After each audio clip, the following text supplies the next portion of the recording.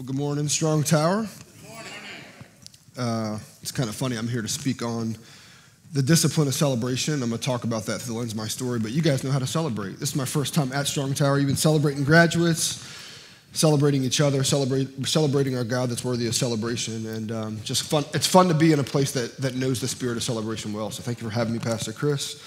My laptop's kind of acting funny here real quick, so we'll get to it. But, you know, it's really interesting that I was praying with Pastor Chris and Sister Dorena this morning, and she started praying like, let the Lord just use you freely, and if he wants to change your message and he wants to do something different, then just be prepared for that. And just kind of was encouraging me that I'm like, I'm not veering off a script. And now what's funny is my laptop's just kind of like dead on me, and I actually had a scripture that God gave me this morning that I'm going to kind of share from. So I'll reset my laptop as I do this. But the scripture, it's funny. It was a very spiritual exercise I was doing this morning, which I do every morning, which is called open up my Bible app and read the verse of the day. And so I opened my Bible app like I normally do, and I read the verse of the day. And it was Acts chapter 2. And I had no idea that it was Pentecost Sunday. I should, as a pastor, know that it's Pentecost Sunday. But I didn't know it was Pentecost Sunday. And I just started reading, it was just one or two verses, but I just went back, and I typically do. I'll read the whole chapter, and was reading the chapter, which I'm really familiar with that chapter, but just some different things stuck out to me today, I think specifically because, you know, I was just, the place I was at was thinking about what I was going to share this morning. And I just wanted to share, and I'm going to try not to go over today, but, you know, in Acts chapter 2, Jesus' disciples and some others, they'd come together. They were gathering actually for a Jewish holiday. That's why they were together. And other people were coming into Jerusalem for this holiday, and ultimately, they found themselves in this place where the Holy Spirit comes, right, for Pentecost, and he basically shows himself to them. But what's really interesting is they start speaking in other languages, other tongues. You have people from all these different cities, all these different countries, all these different places that are Jews that are coming together. And one of the things that caught me today is Acts chapter 2, verse 12. It talks about all these different people from all these different places, and it says, and they were all, they said, we hear them speaking in our own languages, the magnificent acts of God. Like literally that line just makes me so emotional, the magnificent acts of God. Like they're not just speaking random stuff. They're not just saying, they're literally speaking the magnificent acts of God. It says they were all astounded and perplexed, saying to one another, what could this be? But some answered and said, they're full of wine, they're drunk. And Peter, being Peter always liked to, just share. He wasn't afraid to share. He said that Peter stood up with the 11 and he raised his voice and proclaimed to them, thank you. If you don't know by now, I'm a crier, so I may cry a few times here, so just bear with me. It says, Peter stood up with the 11, raised his voice and proclaimed to them, Jewish men, and all you residents of Jerusalem, let this be known to you, and pay attention to my words. Pay attention. Then he goes on to say what Pastor Chris said, and he's quoting from the prophet Joel, your sons and your daughters will prophesy, young men will see visions, your old men will dream dreams, all these different things that will happen when the Holy Spirit comes on someone. And then he says, men of Israel, I'm just kind of skipping through, listen to these words, pay attention, listen to these words. This Jesus, the Nazarene, was a man pointed out to you by God with miracles, wonders, and signs that God did among you. Through him, just as you yourselves know. Though he was delivered up according to God's determined plan and foreknowledge, you used lawless people to nail him to a cross and kill him.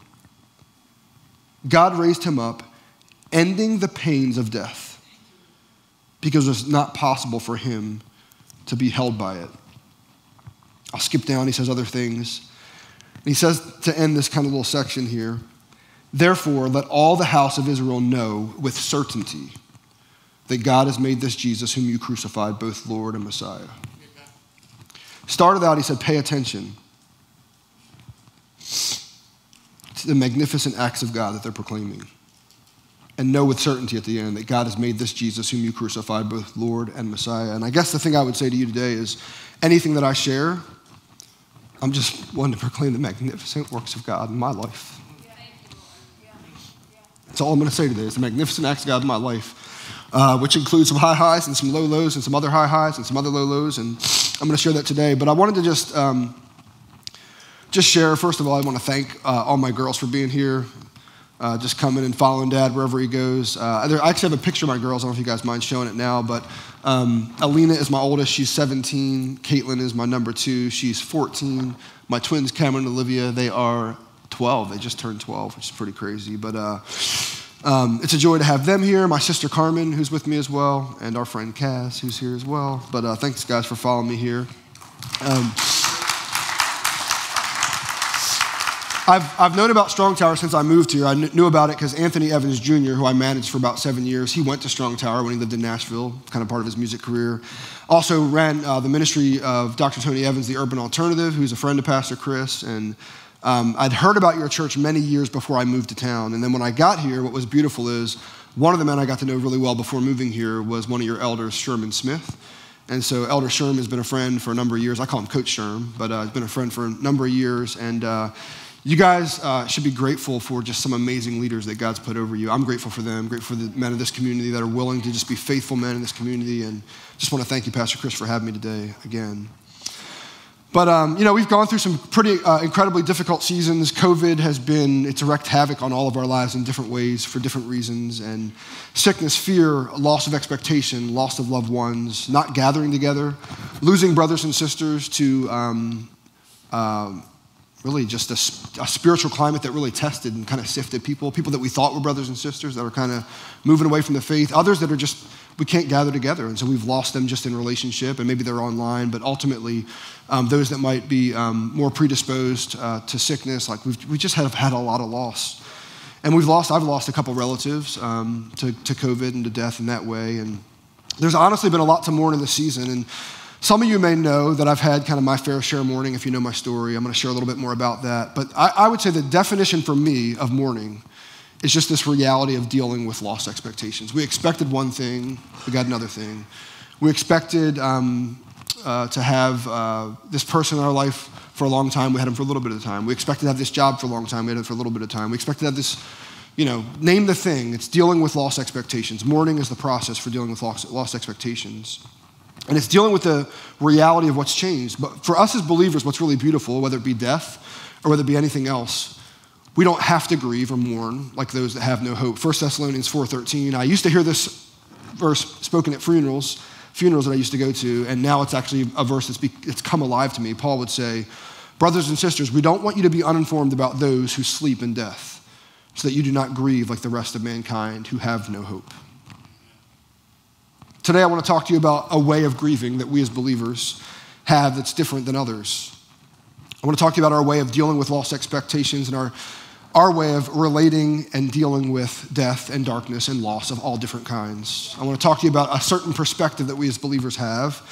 And I want to talk to you about that through the lens of two different people. First of all, mine, Jonathan Pitts, just this dude that you may have possibly heard my name before, or maybe not at all. I want to share with you my story, and I want you to identify with this perspective through my story, but then also through the life and story of Paul and the truth that Paul leaves in the Word of God for us as well. I'll differentiate my story from Paul's in the Word of God. But today I want to talk to you about the spiritual discipline of celebration, or the practice of celebration. And I love how the author Adele Calhoun actually shares what celebration and the fruit of celebration looks like. She says that the fruit of celebration and having this perspective, this hope that we as believers have, is living from a mentality of abundance rather than that of scarcity. It's rejoicing always in the God who rejoices over you. It's enjoying every good gift as coming from God. I love this one. It's taking yourself less seriously. It's freedom from the addiction to criticism or negativity. And here's one we could all use. It's sleeping well. This last one I think is really offensive and probably the one that we need to grow in the most, which I'll probably talk the most about today. It's this idea of cultivating gladness, kind of spurring gladness, cultivating gladness, growing gladness in our lives. And most of us today have some circumstance in our life that's attempting to steal our joy. You guys might already be thinking about that thing for you personally, the thing that's attempting to steal your joy. Maybe you woke up this morning with it on your mind, on your heart, in your head. But we each have some situation that is wanting to rob or steal our delight. But the good news for us as believers is that joy and celebration don't get to be tied to our circumstances. They don't have to be tied to our circumstances. And today I want to encourage you to find joy and celebration despite whatever circumstance you're walking through. And I want to start by reading a scripture. And if you guys don't mind, I don't know how you do it here. Should have asked Pastor Chris, but if you don't mind standing with me just to honor God's word as we read together. It's Philippians chapter 4, verses 4 through 9. Many of you guys probably know these verses well, but I'll read. These are words from Paul. Rejoice in the Lord always. And it's Philippians 4, verse 4 through 9. Rejoice in the Lord always. I will say it again, rejoice. Let your gentleness be evident to all. The Lord is near. Do not be anxious about anything, but in every situation, by prayer and petition, with thanksgiving, present your requests to God. And the peace of God, which transcends all understanding, will guard your hearts and your minds in Christ Jesus. Finally, brothers and sisters, whatever is true, whatever is noble, whatever is right, whatever is pure, whatever is lovely, whatever is admirable, if anything is excellent or praiseworthy, think about such things. Whatever you've learned or received or heard from me or seen in me, put into practice, and the God of peace will be with you. It's the word of God. You guys can be seated. Now that we have truth in its rightful place, and we'll talk a little bit more about it, we'll talk about those verses, I want to catch you up a bit on my story and who I am and how I got to be where I'm at. And in short, I landed in this city a little less than 3 years ago, a broken man. I wasn't broken because I decided to come to Nashville from Dallas, Texas, broken. I actually chose to accept a role at Church of the City with my then wife, Winter, and my daughters, Alina, Caitlin, Cameron, and Olivia. It's actually a picture of my family there. From the Easter just before coming to Nashville. We bought our house together. Winter and I picked out our girls' school together, and we moved into our home on July 14th, 2018. And we were excited about our move and felt like we had the world and our entire lives ahead of us, and just had plans, obviously. And we were anxious but ecstatic about the possibilities that lay ahead. And joy was not really hard for us in that season to come by because there was just so much exciting things happening, buying a new house and starting a new job in a new city, and all of us were excited. And joy was, I guess, an easy thing to come by that summer. And Winter was a creative writer, and she'd created a magazine from scratch called For Girls Like You.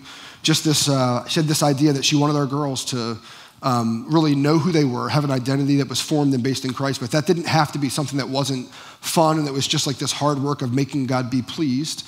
She was this little girl that kind of grew up with this idea that I had to work for God as opposed to partnering with God in my forgiveness, in my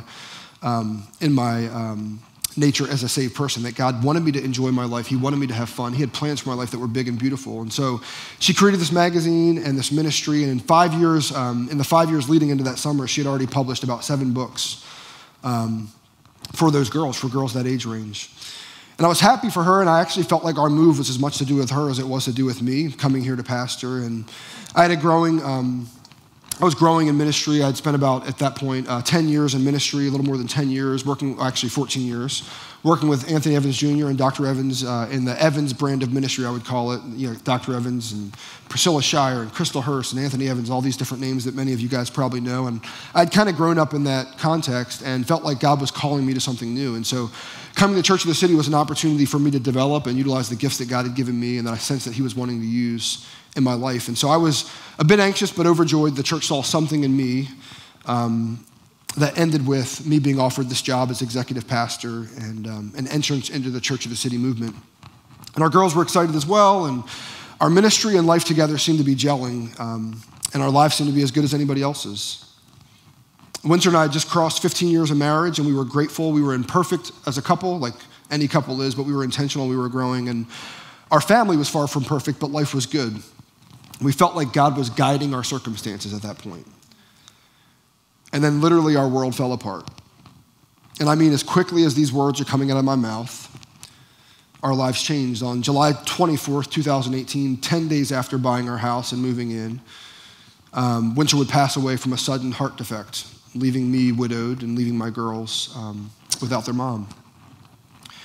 And it was obviously a tragic blow. I don't have time to go into the details today of all that happened then, but it was a tragic blow. I lost my college sweetheart. We got married at 23, and we struggled as a young family together, you know, like all couples do. And eventually we worked to this place where we found success in marriage and success in our family and even success in ministry and kind of partnership, which is a beautiful, really beautiful thing. And so it was a blow to me personally. It was obviously a blow for my girls, understandably. understandably, and it was seemingly a blow to the kingdom of God. And I say seemingly a blow to the kingdom of God. My girls would find ourselves in a new state, a new city, a new home, a new school, a new church, without the woman that had meant so much to us, and it had become such a massive part of our identity. And I'm thankful to say that in the darkest and saddest moments of my life, I've been able to confirm what I've always believed. Kind of takes me back to Acts 2. Peter says, "Therefore, let all the house of Israel know with certainty that God has made this Jesus, who was crucified, both Lord and Messiah." Like, I was confident when that happened in the hardest moments of my life. I confirmed what I'd always believed. And that what Paul said to the church at Philippi was true for me and relevant for me in that moment. It's true for me and relevant for me today. God has been near, like Paul says then. Been beside me all that time, and he's still beside me now, and that God has been my peace, guarding my heart and guarding my mind in Christ Jesus. And it's been thinking about his nearness, his excellency, his praiseworthiness that has kept my perspective clear and pointed towards true north when I could have lost it. You know, my girls were really little. I'm about to embarrass them, and I apologize in advance. They were really little. One of the things that I was really big on was teaching my girls scripture, and so I try to do it in really creative ways. And typically that, for me, because I came from a musical family, creativity comes really kind of in music. So I would just sing this little tune. I'd say, "Whatever is true, whatever is honorable." Sing with me, girls. I'm just kidding. "Whatever is right, whatever is pure, whatever is lovely, whatever is admirable. If anything is excellent or praiseworthy, dwell on these things." And I go, dun, dun, dun. Philippians 4:8. Dun, dun, dun.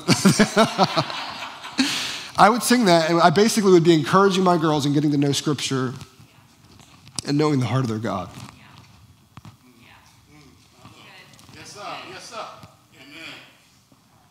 And so over the last couple of years, what's been beautiful for me now that I didn't know then is I was giving them words of truth that we all would need to lean into. And we did. I'm not making light of my loss and my grief journey. It has been a journey. It's been almost 3 years, and there have been seasons of real darkness and real pain and difficulty, and I'm thankful for where I am now as a man.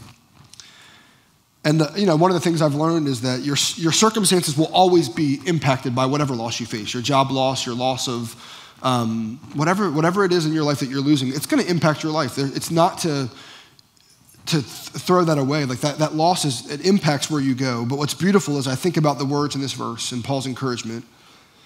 It has tons of meaning to me because my girls and I have imperfectly but intentionally dwelled on these things, whatever is true, right, honorable, pure, lovely, admirable, excellent, praiseworthy. Think about these things. We've intentionally, imperfectly, but intentionally dwelled on those things and gained a perspective of hope and joy in the middle of a massive mess. The key for us then, the key for us now, and the key for all of us is watching out for what God is doing. It's like he said, Peter said, pay attention. In Acts 2, pay attention to my words. I love how my mentor and spiritual father, Dr. Tony Evans, says it and talks about paying attention. I'll quote him a couple times today because all I've learned to do is steal everything he's ever given me. But he says, if all you see is what you see, you'll never see all there is to be seen. If all you see is what you see, you'll never see all there is to be seen. Said another way by one of my favorite authors, a guy named Leighton Ford, in his book, The Attentive Life, which changed my life at the age 40 last year. Leighton says, paying attention is not a way by which we make something happen, but a way to see what is already given to us. In essence, my girls and I have had an amazing opportunity to pay attention. It's also been a test that God has allowed, and we'll talk more about testing, but it's been an opportunity to pay attention. And in so doing, we've been given the chance to celebrate God's goodness in the middle of the biggest storm of our lives, and we found him faithful. Looking back, it's been hard. It's been really hard. We failed at it often. We still do. But what's most beautiful is that our season of grieving and celebration through our circumstances that we would not have picked has prepared us for what lay ahead. And as believers, we know that God wins in the end and that truth and beauty prevail. We don't grieve as those who have no hope. We grieve as those who have hope because we know there is always hope. Tony Evans again. Don't tell him I said this. Don't tell him I stole it. Tony Evans would say that hope is joyful expectation of a better tomorrow. Hope is joyful expectation of a better tomorrow. Remember what we believe, guys? Even in our big, massive losses, whatever we lose, we believe, Romans 8:28, that God works all things together for good for those who love him, for those that are called according to his purpose. We don't grieve as those who have no hope because we have hope. Hope is joyful expectation of a better tomorrow. God works all things, our horrible circumstances, our bad circumstances, the ones we didn't want. He works all those things together for good for those who love him, who are called according to his purpose. Even for Winter, what's beautiful is one of the things I was able to say when she passed away to my girls, the first thing I said is, your mommy's with Jesus now. That's God working all things together for good for those who love him, who are called according to his purpose. That she wasn't left alone or left unsecure. She was as secure as she could ever be when she went on to be with Jesus in eternity. That is God working all things together for those who believe. Can you guys identify with me today? Is there a circumstance or a situation in your life where you're maybe not wanting to celebrate because all you can see in that circumstance is hopelessness, or all you can see in that circumstance is the negative aspects of what come? And I'm not trying to avoid the reality of those things that come, the negative things that come with those circumstances. But is the Lord wooing you to look a little bit deeper to see what he may be doing, to help you see his goodness despite your circumstances? I want to encourage you today to maybe just desire or ask God to give you this heart to want to desire celebrating and practicing celebration in your life, regardless of your circumstances, of finding joy. Paul says earlier in that chapter, rejoice in the Lord always. I'll say it again, rejoice.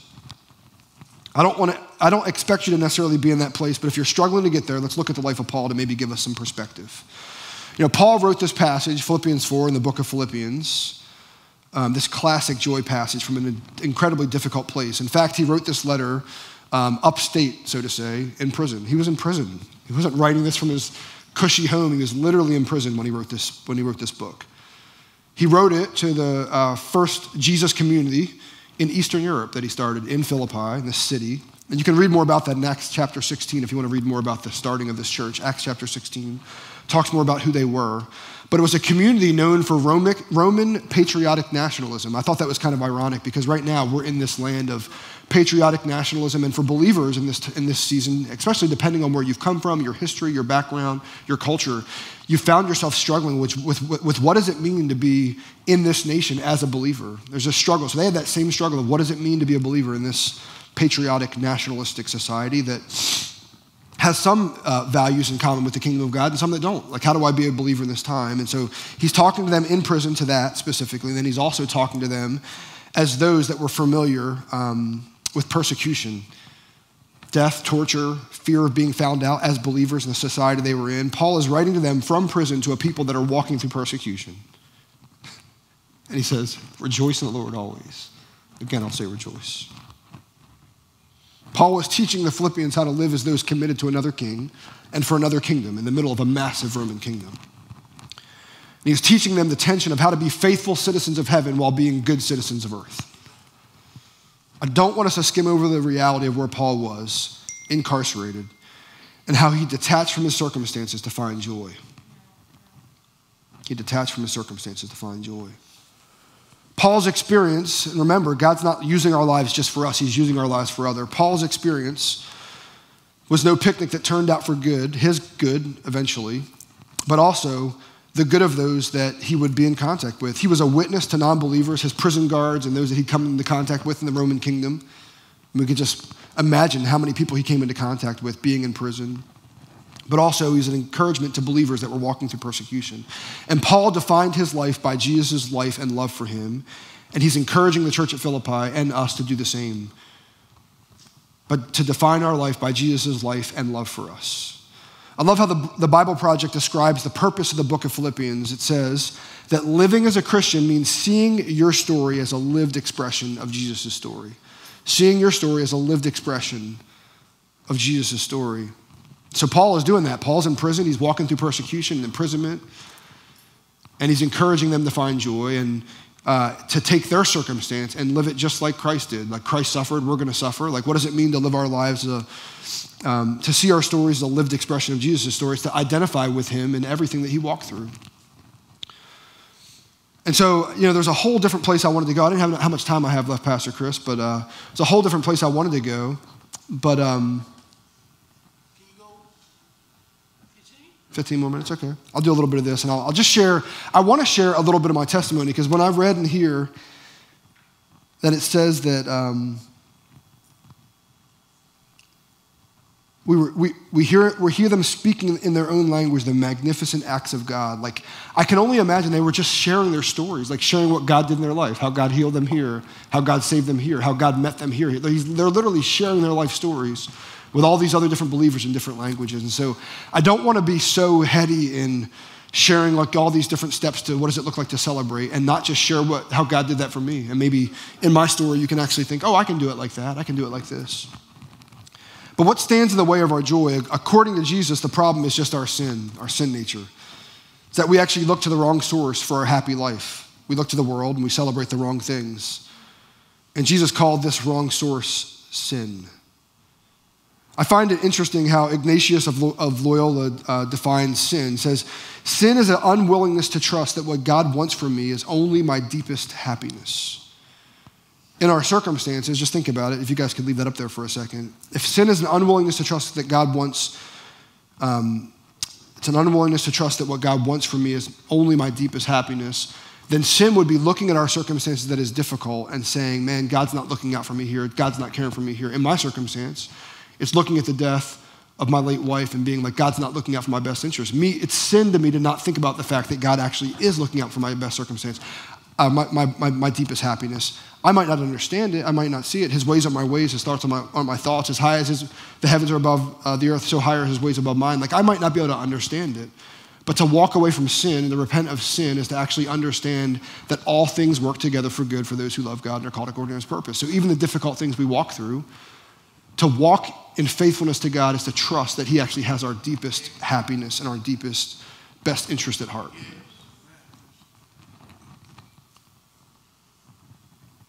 The question is, how do we move towards that? Because it's not easy to be in that place.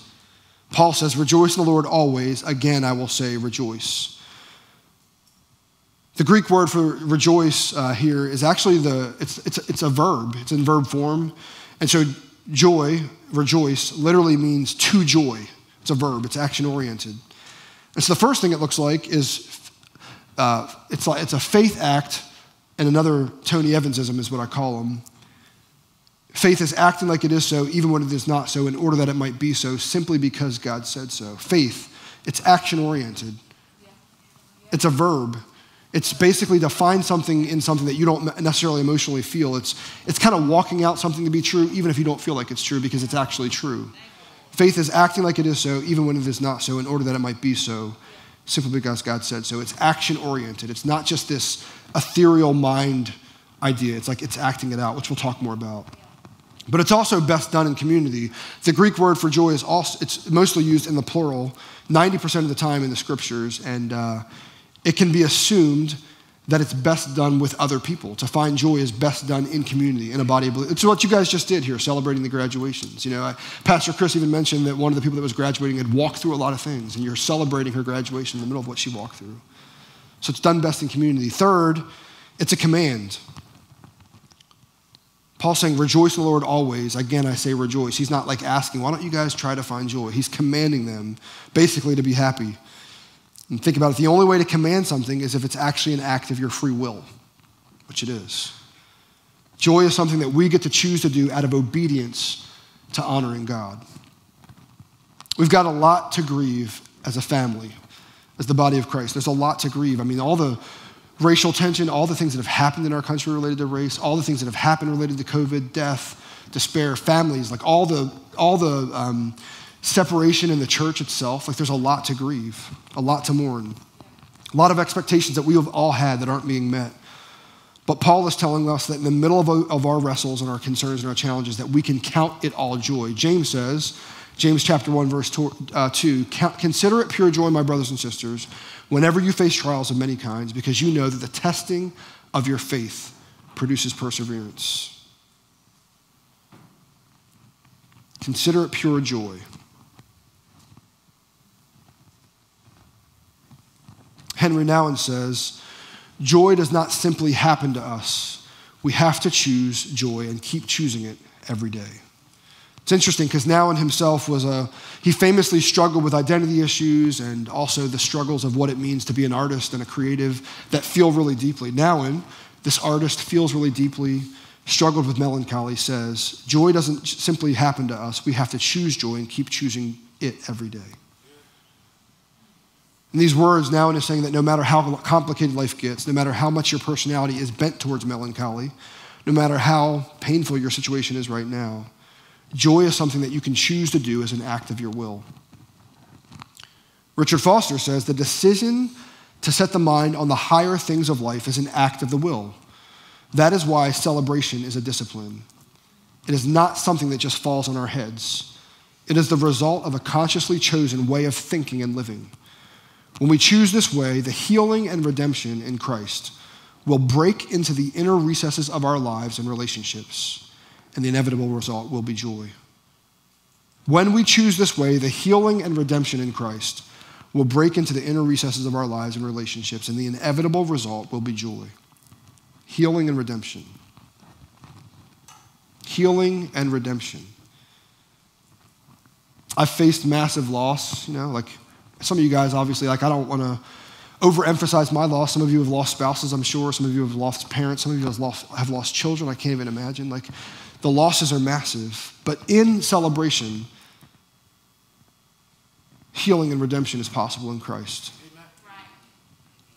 What's been beautiful for me, and as I think about it, that healing and that celebration can make room and make way for healing and redemption, is that I have found an amazing part of my redemption and a part of my healing. Her name's Peta, and she's now my fiance. And it's a really difficult thing to basically, I'm transitioning from one part of my story to the next, but that's exactly how God does it. God's always working things out for our good, right? He's always working things out for our good. On December 31st, 2020, I actually proposed to Peta. My healing, part of my healing, a massive part of my healing, in partnership and marriage, is coming. It's on its way. I get married in October, which I'm really grateful for. I'm excited about. In God's kindness, in his grace, he prepared me to receive a gift that I had no idea was going to be coming. And that's not possible without celebrating what God had already done. It's not possible without celebrating what God is doing. 3 years ago, you wouldn't have been able to convince me that I could be where I am right now. That I could be healthy, that I could be whole, and that I could be seeing God in all of his crazy creativity. It's been and by the way, even this part of my story is as challenging as it was walking through grief. It's been challenging walking through this new part of my story and this what God is doing now. There's always challenges in our lives, and the reality is we have this beautiful opportunity to step up to the challenge and see God's beauty in them. But 3 years ago, you wouldn't have been able to tell me I am where I am, that I could be healthy, that I could be whole, that I'd be on the way into marriage and in this way into another part of my redemptive story. And I've been an imperfect example of following Paul and following Jesus, but I'm learning to do exactly what Paul said. Rejoice in the Lord always. Again, I'll say rejoice. Whatever's true, whatever's right, whatever's honorable, whatever's pure, whatever's lovely, whatever's admirable, whatever's excellent, whatever's praiseworthy, think about these things. Counter to how we live sometimes, guys, we have far more agency than most of us dare to admit, and a responsibility before God to direct our emotions toward joy. And we have this amazing opportunity to orient not only our minds toward joy, which is what Paul's talking about partly, but we also have the opportunity to orient our bodies towards joy. We're mind and body. We have this mind where we think, we have this body where we act. And Paul actually encourages us to orient both of those things towards joy. Orienting our minds towards joy looks like a couple of different things. First of all, it's surrendering the illusion of control. Paul says in chapter 4, verse 5, let your gentleness be evident to all, the Lord is near. Do not be anxious about anything, but in every situation, by prayer and petition, with thanksgiving, present your requests to God. And the peace of God, which transcends all understanding, will guard your hearts and your minds in Christ Jesus. We start by simply acknowledging our emotions and then handing them off to God. praying and asking God for help, and then walking away. In a sense, we become a non-anxious presence by letting go of outcomes. We don't get to control the outcomes of anything. We have this delusion or this illusion that we can, but we can't. So part of the journey to happiness is facing up to the reality that we're actually not in control of our lives. The ancients would call this detachment. I've referred to it earlier. It's a state where we no longer need our lives to go a certain way in order for us to be happy. As long as we're emotionally attached to outcomes, we'll never find true happiness because we're always going to be stuck, attached to the circumstance that we're walking out of. Second, it's this idea to be thankful. Paul says, with thanksgiving. The happiest people I know are the most grateful for the smallest things. Gratefulness and joy are closely connected. With thanksgiving. Even the secular world knows this. Brené Brown, who has one of the top 5 TED Talks of all time, she says, I don't have to chase extraordinary moments to find happiness. It's right in front of me. If I'm paying attention, remember that? Acts 2, pay attention. If I'm paying attention and practicing gratitude. The third thing is focusing on the good. He says, I love this verse. It's probably my favorite verse of all time, probably because I taught it to my girls early on. It's probably one of the first verses I taught to my girls in song, by the way. Finally, brothers and sisters, whatever is true, whatever is right, whatever is honorable, whatever is pure, whatever is lovely, whatever is admirable, whatever is excellent or praiseworthy, think about these things. Dwell on these things. What we think about has the potential to make our life a living hell or lead us into freedom. And the human mind, for many reasons, tends to fixate on the negative. And here, Paul offers us an alternative solution. That's what I'd want you to look at those verses at. An alternative solution to what the world is offering us. He's offering us the ability to create this habit that's countercultural to what the media, both social and traditional, is trying to instill into our minds. We get this opportunity to dwell on what's true and right and honorable and pure and lovely and excellent and praiseworthy. For me, what that looked like is a couple things. Like when, for example, when Winter passed away, it looked like not only just saying to my girls that your mommy's now in heaven, but it's actually believing it in the recesses of my mind. And when the enemy tries to steal that from me, going back to what I believe and saying, no, she's with the Lord. To be absent from the body is to be present with the Lord. It looks like seeing like when literally I was at the physically worst part of my life, like this woman who'd helped me raise these girls now is gone in heaven with Jesus. I'm literally finding myself by myself in my home. And I was actually type A, Enneagram 3 enough to think I can do this by myself until about 2 weeks in. I burn this chicken and my girls are laughing at me and I kind of go upstairs and I'm in tears like, how in the world am I going to do this? And so I call my sister, Carmen, who's sitting right here. And I say, hey, is that offer still on the table? The day of Winter's funeral, Carmen walks up to me and says, hey, the Lord told me if you need me, I'm there. I'll come help you with the girls. So this woman who's been praying for a husband, praying for children for years, who for whatever reason God has allowed to stay in this place of singlehood, is able to walk into my life and serve me and serve my girls and show us this new picture of what single ministry looks like in the kingdom of God.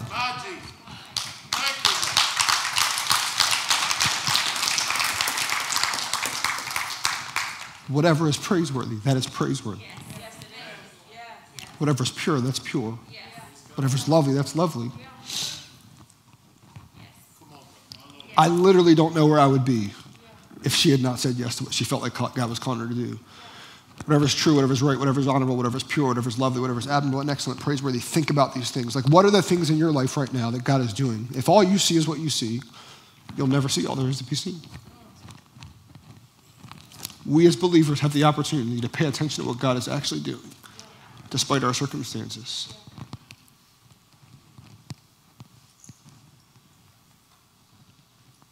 Even as I think about my current engagement to Peta, she has her own redemption story. And what's beautiful is my redemption is her redemption, and her redemption is my redemption. God's kind of weaving together two stories. And he's doing that in a way I'd never thought possible, nor would I've expected, nor would I would have asked for. I wouldn't even have thought about it. I wouldn't think I'd be where I'm at, but ultimately God is weaving these stories together, and the kingdom of God is advancing, and I get to see that, and I get to pay attention to that. We get to see that and pay attention to that. I think about my girls. As painful as it is, and I hate to talk about them in front of them, but I do it often, and they're pretty good with it, but they are literally the 4 most resilient girls I've ever seen in my life. To walk what they walk to sit where they're sitting, to trust that God is good. to trust that God cares about them, to trust that they'll see their mom again, that's true, that's right, that's pure, that's lovely, it's happy. It's excellent, it's praiseworthy. What is it in your life right now that you're looking at as a horrible circumstance? And God is literally in the background moving pieces, doing what he does best, which is play chess, be sovereign, work things out for good. What is it in your life right now where he's working and he wants you just to pay attention? Or he's working and you're paying attention, you're like, I don't see it. But all he's asking you to do is act as if he's telling the truth, to walk by faith. Acting like it is so, even when it is not so, in order that it might be so, simply because God said so. You see, like, in the earliest days of my grief, I didn't see any of that. You know, God was laying it out one thing after the other. I can look back now, 3 years in, and I can see what God was doing, but like, I'm no different than you. Like that night that I lost Winter was it was the hardest night of my life. It was the darkest night of my life. All the things that would go through your mind went through my mind. So I'm not saying to avoid those things. Those things are real, they're there, they're present, but it's not all that's true. And it's not ultimate. Scripture I want to read again, Acts chapter 2.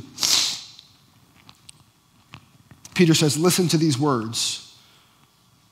And he talks about Jesus, and he says, God raised him up, ending the pains of death, because it was not possible for him to be held by it. Our God is literally not held by death. Jesus overcame it, we overcome it, and that is obviously first and foremost physical death, which is what Jesus overcame, which Winter overcame, which is what we will all overcome one day. But it's also the death of everything else in our lives that we think we needed, that ultimately God can resurrect another way if it dies, because he's allowing it to happen for some reason. God raised him up, ending the pains of death, because it was not possible for him to be held by it. Acts chapter 2, verse 24. Verse 36, therefore let all the house of Israel know with certainty, let all the people of God know, in other words, with certainty, that God has made this Jesus, whom you crucified, both Lord and Messiah. All this hope we have right now, just going back to the beginning of what I said, all I'm going to do is share the magnificent acts of God in my life. God's done some. If I sat down with you guys for coffee, I could literally tell 50 more stories of what God's done in the last 3 years alone in my life. Just ways he held me, ways he encouraged me, ways he provided for me financially, emotionally, all these different ways. But I'll spare you that unless you want to sit down for coffee one day. But all I want to do is tell you about the magnificent acts of God, which starts with the one magnificent act of God, which was sending his son Jesus to die for our sins so that we could have eternal life, but also that we could have abundant life now. John 10:10, abundant life now. It's not just about eternal life, it's abundant life now over our circumstances, over the situations we find ourselves in. And my prayer for you today, my prayer for me today, is that we will continue to pay attention to what God's doing, that we'll continue to look out in our circumstances for what he's doing that is right and true and honorable and pure and lovely and admirable and excellent and praiseworthy. My prayer is that you guys will do the same. Let's pray. Father, I just thank you, Lord, for every person that's in this room, every person that's online worshiping with us today, for the stories that are there, God. I thank you for the fact that you are using the good, the bad, and the ugly. You don't just use the good. You use the good, the bad, and the ugly for our good. All things work together for good for those who love you and are called according to your purpose. So first of all, for those that don't know you, who don't know this Jesus who you raised from the dead, that they would know with certainty, God, that you are both Lord and Messiah. That you're this man with authority, that has authority in our lives, that is a helpful authority to us, a beautiful authority to us.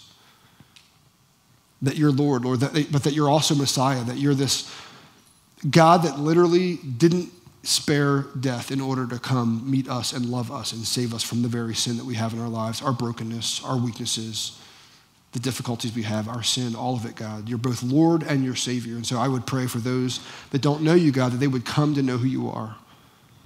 And for those of us who know who you are and know you intimately, God, that we would grow in our ability to practice the discipline of celebration, that we would grow in our ability to pay attention to what you're doing, that we would see beyond what we can see, that we would live this life of faith in a way, God, that not only honors you, but brings incredible glory to your name as we just acknowledge and tell the marvelous works, the marvelous stories of what you've done in our lives. Help us pay attention, Jesus. We love you. In Jesus' name, amen. Thank you, guys. It's been a joy to be with you today.